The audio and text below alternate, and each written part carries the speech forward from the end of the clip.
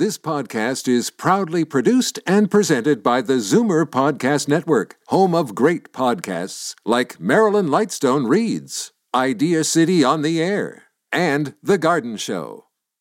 You're listening to an exclusive podcast of The Garden Show with Charlie Dobbin, heard every Saturday morning at 9 on Zoomer Radio, the new AM 740.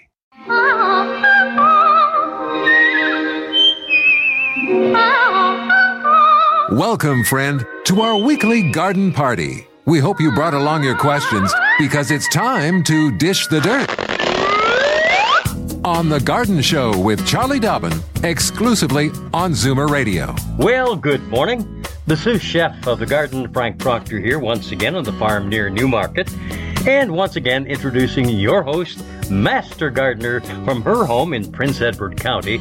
And here she is, the darling of the daisies, the majestic monarch of the marigolds, and the queen of the county. Ladies and gentlemen, I give you, ta-da, Charlie Dobbin. Oh, my goodness. Frankie, there's no time left to do the show now. That took a whole hour. Well, okay, maybe it was a little bit over the top, but it only illustrates what a busy person you are. In fact, this is the truth. You've been so busy of late that even finding a day and time to record this show was no easy feat. What the devil have you been up to? Okay, so where do I start? And you're right, I have been busy, and don't get me wrong, I love what I do, but sometimes it seems there aren't enough hours in the day. So, for example, this past week, I've been coordinating landscapers, which frankly feels a bit like herding cats, and I was in Aurelia taping another episode of Healing Gardens. We visited the home and studio of Canadian icon Charlie Pachter. He's quite a well-known artist. He's the one who's done a lot of those moose icons you might have seen around. Oh, yeah. His gardens are designed to calm and restore him because he is a very busy artist. Plus, it also provides him with some tasty flavors. And that fits in very well with your Healing Gardens program. Gee, I don't know about if Joel, our producer, who's listening in on the conversation, feels the same as I do, and that's guilty for taking too easy of a time with this pandemic. But good for you, Charlie. I know the listeners are going to be looking forward to watching the episodes of Healing Gardens. Any news of where and when folks can catch you on the tube? I have nothing definitive just yet, but I can tell you the series will air on Vision TV, and of course, we'll certainly announce it here on The Garden Show, and I'll also be announcing it on my website and my, Instagram, et cetera, et cetera. Absolutely. And speaking of the pandemic, that's the reason we're not in the studios at the Zoomerplex in Liberty Village. And of course, that means no phone calls. But we have loads and loads of emails. So in fact, Franklin, right now might be a good time to slide in my email address so folks can send me a question for next week's show. That's a good call, Charlie. All righty, here it is. C.Dobbin, and that's DOBBIN at mzmedia.com. And Charlie, I think since we've been in this lockdown mode, we've gained a whole lot of new listeners. I think you might be right, and I think I know one reason why. Today and for the last several months, physical distancing measures have been so important, and not to mention self-quarantining because of the COVID-19 pandemic. So along with an increased apprehension of visiting grocery stores, Victory Gardens are once again being grown by a lot of Canadians. During the First and Second World Wars, Canadian leaders implored city folk to help soldiers on the front lines by growing small vegetable, herb, and fruit gardens in their yards or flower beds. And aside from growing your own delicious, fresh, and healthy vegetables from the comfort of your own backyard, Victory Gardens are also a pretty wonderful way to pass the time during the coronavirus pandemic. Absolutely. It's a project that gets you outside each day. Fresh air, vitamin D, bending, lifting, just healthier all around. And particularly if you have children at home, it gives them something to do too, something that the whole family can do, which we know many of us have been taking advantage of during the pandemic, is quality family time.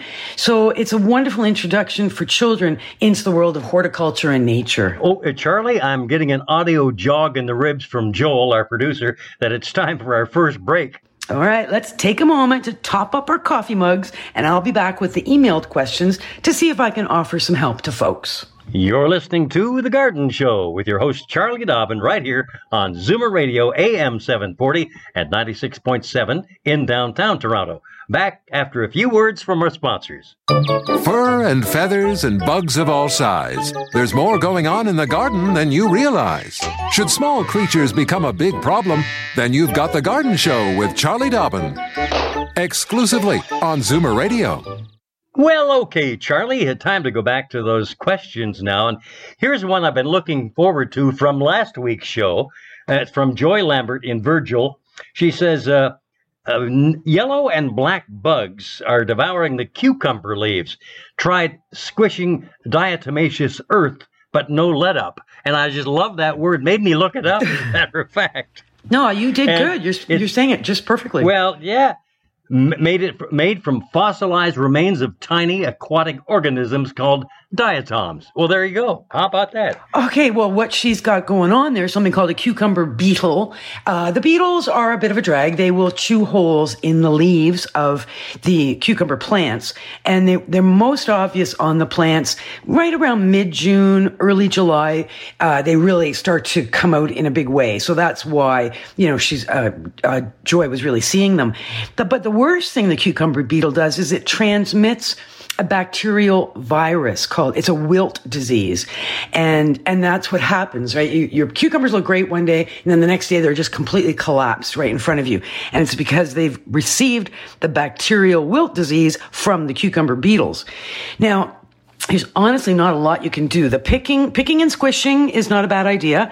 The diatomaceous earth is not going to do a lot of, sort of be that effective on beetles. Cause like a diatomaceous earth, as you said, it's from diatoms, and it looks like a white powder to us, but it's actually like shards of glass to an insect. But because a beetle has a very hard body, you don't get the right sort of effect that you would with, say, a soft-bodied insect like an aphid or a slug. And because the diatomaceous earth is amazing with those guys. What I would recommend is using, as soon as you start seeing those beetles, powdered or dust pyrethrin or rotenone dust sprinkled right on the leaves of the plant and on the insects. Now, you have to remember that you do all this dusting early in the evening or very early in the morning, because both those dusts, pyrethrin and rotenone, are toxic to bees, and the last thing you want to do is start sprinkling this stuff on the bees. The other thing is use a cover, like a net cover. It's almost like a cheesecloth cover. And that way you can protect your cucumbers from those beetles arriving, unless, of course, they're coming out of the soil, because they do overwinter in the soil, which is another reason why it's so important that we rotate our crops every year. So it's a bit of a challenge. But yeah, as soon as you see them, do what you can to squish or use an insecticide. Okie dokie. Here's a note from Tricia. Says, hi, Charlie. I've enjoyed listening to you on Zoomer Radio, and I'm looking for advice on my tomato plants that have black bottoms. I planted them in containers at my cottage. They get lots of sun and are watered every day. When I'm not there, I have self-watering bottles that I put in the soil. My plants are very big, lots of flowers. The tomatoes have now developed black bottoms, and they're quite flat on the bottom. I have never had this before. I fertilize every 3 weeks. Are the tomatoes destined for the compost? And she's attached some photos for you to have a peek at. And that's a classic case of something called blossom end rot. It does happen to the bottom of tomatoes. Excuse me, when two things have happened. One is, I know she says she's watering every day, and she's got this watering system going on when she's not there, but you know what? Consistent moisture is so important to keep your tomatoes clean and clear from blossom end rot. So any of the tomatoes that have evidence of the black bottoms, absolutely stick them in the compost. Remember that the one way to try and get around these is to recognize how important it is to water tomatoes, particularly in containers. When it's hot, which it's been, you might need to water twice a day or even 3 times a day. Like really, really keep them well watered. One thing I found on the web is kind of cute. Warner will like this. Mix up some powdered milk with water, and water your tomatoes immediately with a whole bunch of that. And it's for the calcium. So it's all about what the blossom end rot is because of a lack of calcium. And then it's a whole other story about how calcium moves within the plant. But keeping moisture levels at a high level means you should have sufficient calcium, particularly if your fertilizer has calcium in it, which it should. So, moisture, calcium-based fertilizers. And then the only third thing I can recommend is before you plant any tomatoes in the spring or early summer, make sure the soil is well warmed up. We're not going into a cold soil because cold soils will often end up with blossom end rot tomatoes. So be careful of that and good luck with that. Okay. Here's a note from one of our regular listeners, Maureen Boyce, who, number one, says, love the garden show. You and Frank are great. Well, I'm sending that right along to management, right off the bat. Yeah, anyway, good idea. She says, hello, Charlie. I received 2 dappled willows for my birthday. Here's a picture. So she sent you that. Found out on the internet that these grow very large. Only the Latin name Salx integra, salx, was on the tag. I do not have a large front or back garden. The place they would work best is now has annuals blooming. And she asks a number of questions, so let me just fire them off here and see what you can do. Can I keep them in their present containers until the fall, or are they too small for a summer home? Can I keep them trimmed down if they grow too high in the future? So that's the long and short of it. From Maureen. Yeah. So it's a very pretty shrub. I think it's sweet. Her brother said, here's 2 small bushes for your garden. Of course, they want to grow ultimately about 3.5 meters tall and wide. So yes, you can keep them in the pots until fall as long as you water them every single day and keep them in a spot where they're not in full sun, because then you'll have to water them 3 times a day. They will get big. So maybe just plant one and maybe give one to somebody else or look at another spot in your garden. Yes, you can trim them down. You're going to do once, assuming you plant them in your garden, is every spring you're going to cut them right down to about maybe a foot or 2 feet at the most tall, because every year they're going to fill right out, and they're very pretty. The leaves are all different colors, and they're very ornamental with no flowers at all, but they are willows, and willows grow fast. Okay, excellent. Thank you very much, Charlie. And that, my friends, brings us to the end of our first segment, and or second segment, I guess it is. And we have to take a little bit of a break here to give time to our sponsors to let you know some of their fantastic products, okay? So, Charlie Dobbin shall return in moments here on The Garden Show from Zoomer Radio. Daffodils and daisies, bluebells and begonias, forsythia and foxgloves, marigolds, magnolia, lavender and lupins, dahlias, delphiniums, stalks, phlox, hollyhocks, tulips and sweet williams. You've picked the right place for everything floral. This is The Garden Show with Charlie Dobbin, exclusively on Zoomer Radio. Well, okay, Charlie, here we go with more questions via emails from Diane Smith. Hi, Charlie and Frank. Listen to your program every Saturday. And she says, get quite a chuckle from the two of you. I hope you're both keeping well. Yes, we are. I've attached 2 pictures of a little plant I'd like to know more about. I received it from one of my neighbors many years ago, and it's now gotten to quite a size. I believe it's a ground cover of some sort. I like to split it into smaller pieces and place it in other areas of my garden. Now, she's got a supplementary question here, but we'll hold that for just a moment while you answer this question from the photo she sent you. Anyway, what do you think? All right. Frank, I'm not sure if you saw the photo. It's a very lovely ground cover called Lamium. So Lamium. It is another name, I think, is dead nettle is the common name. So it's a silver green leaf. Some of them, they come with white flowers or pink flowers. There's 2 different varieties out there. What's nice about it is it'll grow in any soil. It'll grow in sun or shade. And it does look pretty tattered if it doesn't get any water, but it won't die. It's a really tough little plant. So absolutely, yes. Dig up whatever you want as long as you've got a little bit of root attached to a little bit of stem. Jam that in anywhere in your garden you want to put it, and it will very nicely fill in.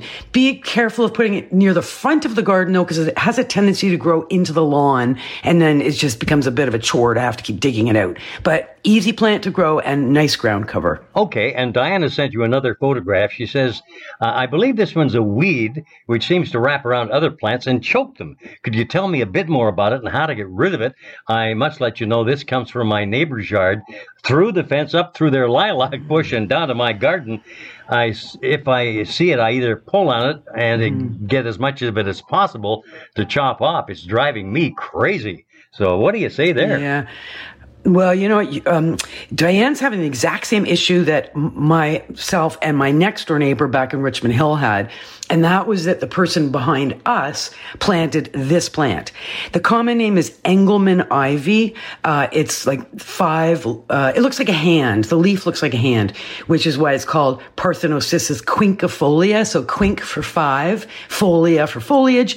So it's a 5-fingered leaf. Engelmann ivy, yes, super tough to get rid of and very invasive. And yeah, both my neighbor and I were up on ladders and we were like leaning down, trying to chop it out of the person's yard from behind us. And of course, the more you chop it, the more it grows. So you really kind of have to make friends with your neighbor so that you can go into their backyard and talk to them about, we got to get rid of this. And digging, you can only really dig it out to get rid of it. Just chopping it back, it'll just keep growing. So it's a tough one. And if you're not buddies with your neighbor, Diane, then you're just going to have to keep doing what you're doing, which is, block it however you can and just cut it off when it gets into your yard because it will invade and choke everything in its path. Alrighty. Next question here. Actually, it's a repeat question. Luciano Regia. Gee, I love that name. Luciano Regia. Anyway, he says, I have cucumber plants. I believe they are beetles, the striped ones. What do I do to get rid of them? Well, we had that question right off the top of the show. So, Luciano, I hope you were listening to catch the answer that Charlie had. It was quite an extensive answer, too. But in case you didn't, you can always go to our podcast in 3 or 4 days' time. Just go on Zoomer Radio, go to podcasts, and you'll find the shows there, Garden Show, and give a listen. And you can hear exactly what Charlie had to say about that, okay? Rather than have you go through all that again, Charlie. Yeah. All right. Yeah, and so it's just the first question. So it's right at the beginning of the show. That's right. Okay, next question. Lucy Kelly from Grimsby, Ontario. She says, love your show, very informative. The flowers on my trumpet vine are very large, about the size of a daffodil. What type of trumpet vine is it? It's now 20 years old. And is spectacular around this time of year. Thank you in anticipation, says Lucy. So, you know what? There aren't any really fancy cultivars of trumpet vine. The proper name is Campsis, so Campsis, Campsis radicans. Just like our last, where I was just talking about the Engelmann ivy, Campsis radicans or trumpet vine is considered a very aggressive vine. It can, again, travel up and over every plant in your garden. It can get up to 35 feet tall. I've seen it go up hydro poles. I've seen it, going all over the place. It is a native plant, which is lovely. And as you point out, Lucy, it's got really pretty flowers. Hummingbirds love it. So there's a lot of good reasons to have it, but just make sure you've got it in a place where you can control it. Because otherwise it will start to control you. So good luck with that, but it does look pretty. It's a nice picture that she sent. Okay. Nice note here from Barbara Taylor. Subject, Phylloplexus camosa. Says, hello, Charlie and Frank. My mother and I enjoy listening to your show every week, and we'll play the podcast to go over the info and tips we maybe miss along the way. Isn't that great? Good for you. Mm-hmm. Now, she says, I saw a plant photo on Facebook, and all the comments were, what is it? Finally, one comment said it was Phylloplexus camosa, and that it's an alpine plant. Most photos looked as though it was in a container and indoors. We have an area. We'd like to make a little rock garden. I thought this would be a beauty to start with. The info I could find said they were hard to germinate from seeds. So my question is, can you tell me a bit about the care of them? We live in Burlington, Ontario. Would this plant prosper in this area? And how can I get my hands on one? Okay, so good question, Barbie. So Phylloplexus camosa. This is not a common plant in North America or in our part of North America. It is an alpine plant originally from Europe. The common name is tufted horned rampion. I have frankly never seen it ever. So I would suggest to you it's going to be a very tough one to find and grow. It has very specific conditions that are required for it to grow. So you have to fulfill an alpine meadow environment, a European alpine meadow environment for this plant to really thrive.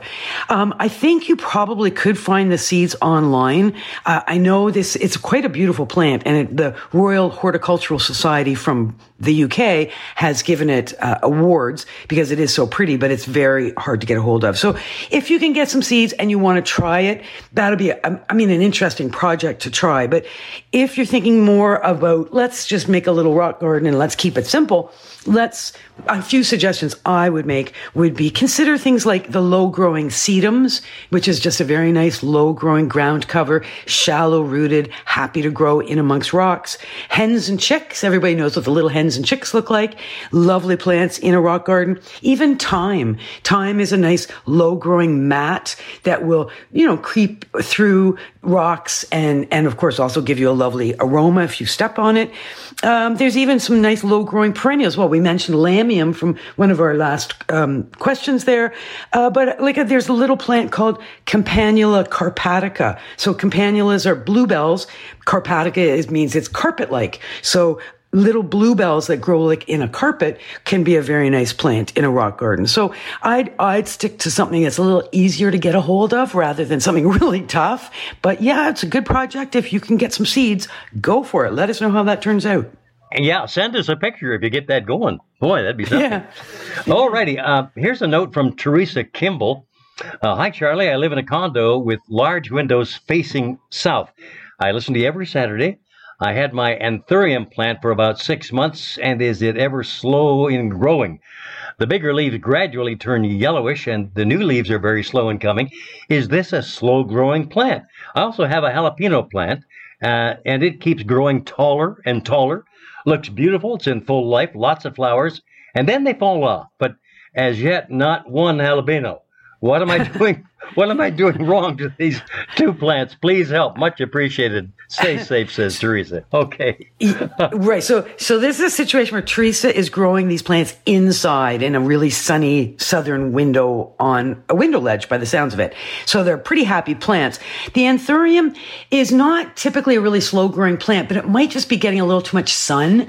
In the summertime, I'd be inclined to move that anthurium away from the window, even 8 or 10 feet. In the winter, put it back in the window. It does like to be kept moist, so feel it every day, water as necessary, and obviously offer fertilizer as a way to, maintain growth, because plants in pots need to be fertilized. There's no natural nutrient happening in those pots. Now, the jalapeno pepper is another question, because outside in the real world of pepper growing, we have wind and we have insects.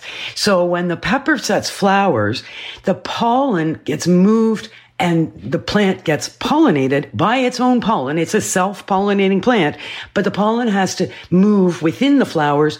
Wind will do that, and so will insects. So your job, Teresa, is either to set up a little fan and get a little bit of wind blowing on that jalapeno pepper to get that pollination happening, or get yourself a little paintbrush, a soft little paintbrush or a Q-tip, and as soon as those flowers open, you get out there and you be the bug. So you just really have to just touch the flowers when they're open, and just move the Q-tip or the paintbrush around a little bit, and the pollen should then land in the right spot, and you should end up with a fertilized flower, and you should end up with fruit. Okay? All righty. Very good.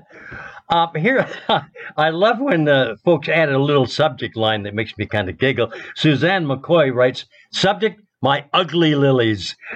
Good morning, Charlie. What is wrong with these lilies? I don't see any red little lily bugs, but there are earwigs. I did spray before they opened with biomist. There's a white one beside it that seems okay, but P.S. I do have a couple of rabbits scampering around. Don't know if you can see the stem of one of them. They would have been beautiful. Any help is appreciated, and she says, love the show. Sue McCoy from Brampton, by the way. Yeah. Okay. So that's interesting. I meant to look this up. Biomist, because I didn't know what this is. It's an insect killer concentrate. Okay. So it gets rid of insects on flowers and vegetables. It's a pyrethrin-based insecticide. All right. So I'm not so she did spray them before they opened with biomist. Huh. I'm not sure if you looked at the pictures, but yes, these are very deformed lily flowers. And that's why she refers to them as my ugly lilies. They would have been gorgeous, and they aren't. I think what's going on here is, and you know what? Somebody who's listening might just have an idea and want to send an email on what they think is happening, because very deformed flowers on lilies, and lilies are tough plants. Now, we're not talking daylilies here. We're talking lilium. So they grow from a bulb. And, but this year we've had a couple things happening. We've had extremely high temperatures. And when we have really high temperatures, we often end up with environmental oddities in our gardens. And I'm wondering if perhaps that's a bit of what's going on there, is that the temperature has thrown these flowers out of whack. Or even watering. So too much, too little water, again, can throw the whole system out of whack. The bit of research that I was able to do suggested that when the first blooms are really messed up for no apparent reason on lilies, often what will happen is that the next set of blooms will be fine. So maybe Sue is now experiencing proper looking lilies because she sent this email a good 10 days ago. So it is possible that the second round of blooms is good. But I'm thinking that what's going on there is environmental. It's not permanent. There's no viruses that do that. There's no bacteria. There's no insects that make blooms look like that. So anybody got an idea, send me an email. Happy to hear your suggestions. But for now, I wouldn't worry about it. I think it'll all sort itself out. Particularly next year, they'll be better. Okay, and since you mentioned your email, good time to send an email into Charlie for next week's show. Send your question along to c.dobbin, that's DOBBIN, at mzmedia.com. And we're up to the end of our next break here, so let's take that and come back and attack more of those questions with the help of Charlie Dobbin here on Zoomer Radio. Okay, Charlie, back to the emailed questions here, and I love this from Irene Clark in Port Hope. She says, "Can I bother you with a question?" And I wrote, "I know what Charlie would say. You are never a bother." So anyway, she says, "Charlie, do you think I could grow a Boston ivy in a pot large if it's helpful to grow it on the trellis of my deck? Would not get much sun, just a little. And if so, how would I get it to survive the winter?" Now, there's a question for you. All right. So Boston ivy is a very tough, hardy vine, actually very similar to that Engelmann ivy we were talking about earlier. Vigorous, hardy. However, you're right. Anything growing in a pot above ground can die in a cold winter because it's colder above ground than it is in the ground, and the root can freeze solid and the plant can be annihilated in a cold, cold winter. The lack of light is not going to be a huge issue because this plant will grow as long as it's a bright spot. It doesn't need direct sunlight. But when it comes to the pot, you said large pot. So the bigger the pot, the better, because that's your better chance of survival. What I've done, and to have really, sort of almost guaranteed chance of survival is, you can even make like a custom wooden box type planter for something like this. And then you line the box with the styrofoam boards, like the 1 inch or 3/4 inch styrofoam boards. Then you put in your soil. And of course you make sure you've got drainage holes at the bottom, and you plant your plant. And it's very likely that it will do just fine over the winter. Because, and again, kind of depending where you are in Port Hope, closer to the lake is always warmer than further away from the lake, and staying out of cold, harsh northwest winds is always a better chance of survival. So all those things are going to have impact. But if you do decide to plant this into a pot and attempt to overwinter it out on the deck, just make sure it is well watered before freeze up. So you don't want it going into the winter dry. It's got to be well watered. And then in the spring, be prepared to cut back dead stuff, and it'll all bounce right back. It shouldn't be a problem. Okay. Charlie, I got to admit something. Well, you know me. I've got a good memory, except it's very short. So we were on a little trip down to see some mutual friends just south of us in Toronto. And self-distance, all that sort of jazz. But on the drive back up on Warden, as we're slowed down in traffic, I glanced off to the right and saw a tree with a great ugly knot on it. Huge. And I know what that is. We talked about it in the show. Oh, and I couldn't wait to get home. I had to go jump online. A gall. Gall, correct? God. Good job. Well, probably. Yeah, probably. Galls are any sort of, they almost look like tumors on the plant. And they can be on the leaves, they can be on the stems, they can be on the trunk. So, yeah. Yeah. Good job, Frankie. There's another word, too. Burr, B-U-R-R, named after a guy, but that's the same sort of thing. Anyway, just thought I'd throw that in. Okay. Well, thanks for sharing. Well, you're welcome. A note from Indra Ramsaran says, "Good morning, Charlie. I need to purchase fertilizer for my flowers and need to know the number combination for best results, as I don't want to purchase the incorrect type. Thanks. Have a good day. Stay cool. Enjoy your show, Indra." Thanks, Indra. So you know what's the bottom line here is fertilizers, most of the manufacturers try to make it as easy as possible for the consumer. So what you're going to do when you go into your local garden center or your Canadian Tire, wherever you go, is you're going to go to the fertilizer shelf and you're going to look for a flowering plant fertilizer. Typically, a flowering plant fertilizer is going to have a middle number that's higher than the first and third numbers. And you're also going to look for something that's going to be easy for you to work with. So they're water soluble, which would be like the blue powder you mix in your watering can. It might be a 15-30-15. It might be a 5-10-5. There's a million and one different numbers out there. But just look for something with, there's something they're called Blooms Plus, right? So anything that's got flowers on it, and then look for that as your fertilizer for anything that flowers in your garden. So keep it simple. Don't be buying different fertilizers for every single plant. Remember, we want flowers on our tomatoes. We want flowers on our petunias. We want flowers on our trumpet vines. So all of those things get the same fertilizer. Okay, doke. I think we've got time to attack this next question here. That's Alice McTavish. You want to have a look at that from Etobicoke? Do you think we got quickly if we have time? All right.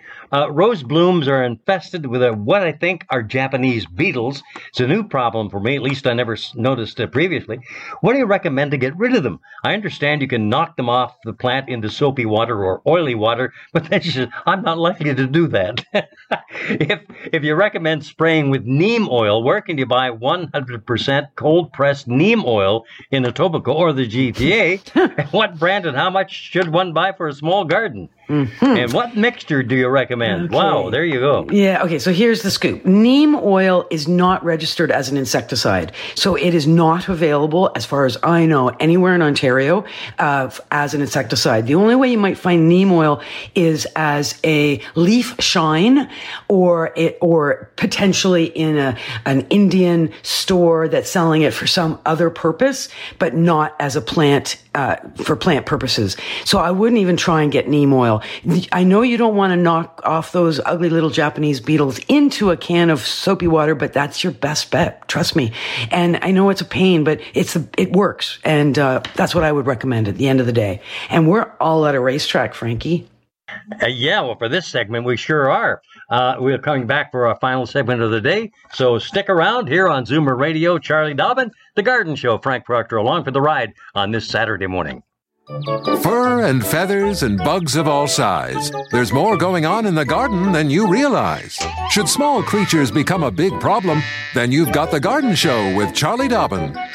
Exclusively on Zoomer Radio. Well, Charlie, here we are on the final segment of The Garden Show on Zoomer Radio. I have a note from Bev Walker. She says, the subject matter is agapanthus. If I said that right, I hope. Hi, Charlie and Frank. Oh, good. My Saturday mornings here in Mississauga begin with The Garden Show and a great cup of coffee. Hey, that's great. Hope you're enjoying your new property, Charlie. Just want to know what to do with my agapanthus plant over winter. The tag says it's not winter hardy. I currently have it in a pot. Love your show. Best regards, Bev. Great question, Bev. Definitely, I'm glad you have it in a pot. Leave it in a pot because you will not be leaving that outside for the winter. It is a tropical deciduous plant, typically. So you'll leave it out until late summer. What I would do is, it depends what you've got. If you've got a root cellar, you want an unheated, cool spot. Well, but frost-free spot for that plant to spend the winter. It's likely going to drop all its leaves, and that's fine. It doesn't need any special light. And when you will water very sparingly just to keep it alive. So cool 40 to 50 degree Fahrenheit, and resting for over the winter. And then come spring, you'll move it into some light. You'll give it some water, and leaves will start to grow. And then you'll slowly but surely get it back up to being the big, fat, juicy plant that it probably is now. Big green leaves and beautiful blue flowers. So, just keep it frost-free and don't overwater in the winter. All righty. Hey, here we are. A little political note. Nice to have the Deputy Mayor of Markham, Don Hamilton, join us here on a Saturday morning. Says, hi, Charlie and Frank. And I presume he sent you a photograph here. We keep the plant in a west window with the blind down when the sun comes in at night. We wait till the leaves start to droop before we water it. And when we water, we give it a thorough watering and let it drain. Still, we keep getting yellow leaves, which we eventually have to remove. Any idea what's going wrong? We don't want to kill this plant. Well, thank you, Don, for your note. Okay, so he didn't actually send a photograph. The subject is the name of the plant. So he actually has it perfectly spelled, Spathiphyllum, which is commonly referred to as a peace lily. Oh, no, you're right. Actually, there even is a picture. Yeah, okay. So I was just looking at this one really quickly. West window blinds down when the sun comes in at night, which is fine. It is a plant that likes a bright spot. It doesn't need direct sunlight. So a west window with the blind down is okay, but just make sure it's nice and bright there. I would water more, water it when the leaves, don't wait for the leaves to droop. The leaves actually will change color. They'll go from kind of a shiny green to a dull green when it's time to water. And absolutely give it a thorough watering. Let the water sit in the saucer below the pot with the drainage holes for at least 10 or 15 minutes, because you're going to find that water will be absorbed and will move up into the soil through those drainage holes. If 15 minutes later there's still water in the saucer, fine, then dump it out. But thorough watering and let the soil really absorb the water.